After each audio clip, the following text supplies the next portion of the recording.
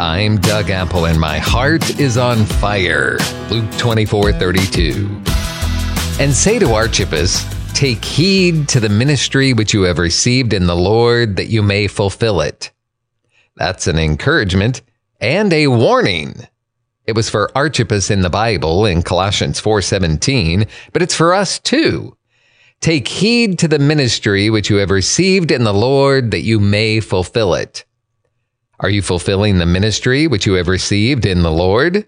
Are you answering the call, doing what God wants you to do, what he has gifted you to do and told you to do?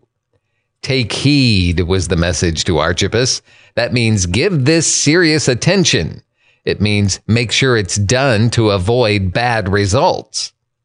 I don't want bad results, so I'm determined to take heed and seek to do what God wants me to do. Philippians 3:12 says, I press on to take hold of that for which Christ Jesus took hold of me.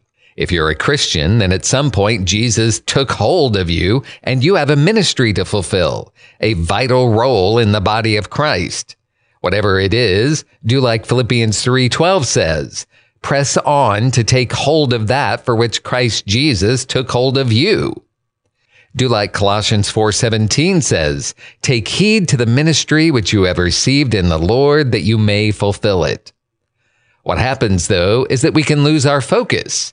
There are so many distractions, so many bells and whistles, so many trinkets and sparkly things. We are easily drawn away from God's calling towards something else, like Demas.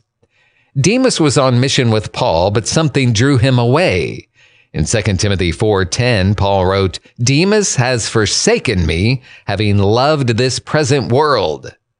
I want to cry out, Demas, what was it? What was so shiny and attractive? What drew you off course?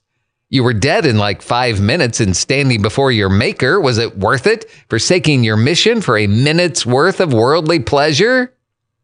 Jesus called his various disciples with these words, follow me. And they followed him. Well, there was one man to whom Jesus said, follow me, and he didn't. We call him the rich young ruler, but his name isn't recorded. Whatever fame he had at the time is long gone. Mark 10:21 says that Jesus loved him and said to him, one thing you lack. Go your way, sell whatever you have and give to the poor, and you will have treasure in heaven. And come, take up the cross and follow me. But he couldn't do it. Verse 22 says he was sad and went away sorrowful, for he had great possessions. I want to cry out, dude, rich young whatever. What was so great about your stuff? Was it really that great? You passed on the chance to follow Jesus, and for what? Some stuff? Really? And yet we all get hit with similar temptations, and it's all garbage. Better to have the attitude of Paul in Philippians 3:8, where he counts the trinkets of this world as garbage. He counted everything else as loss compared to the surpassing value of knowing Christ Jesus. So what to do? Don't be led astray by the sparkly trinkets of this world. Instead, press on to take hold of that for which Christ Jesus took hold of you.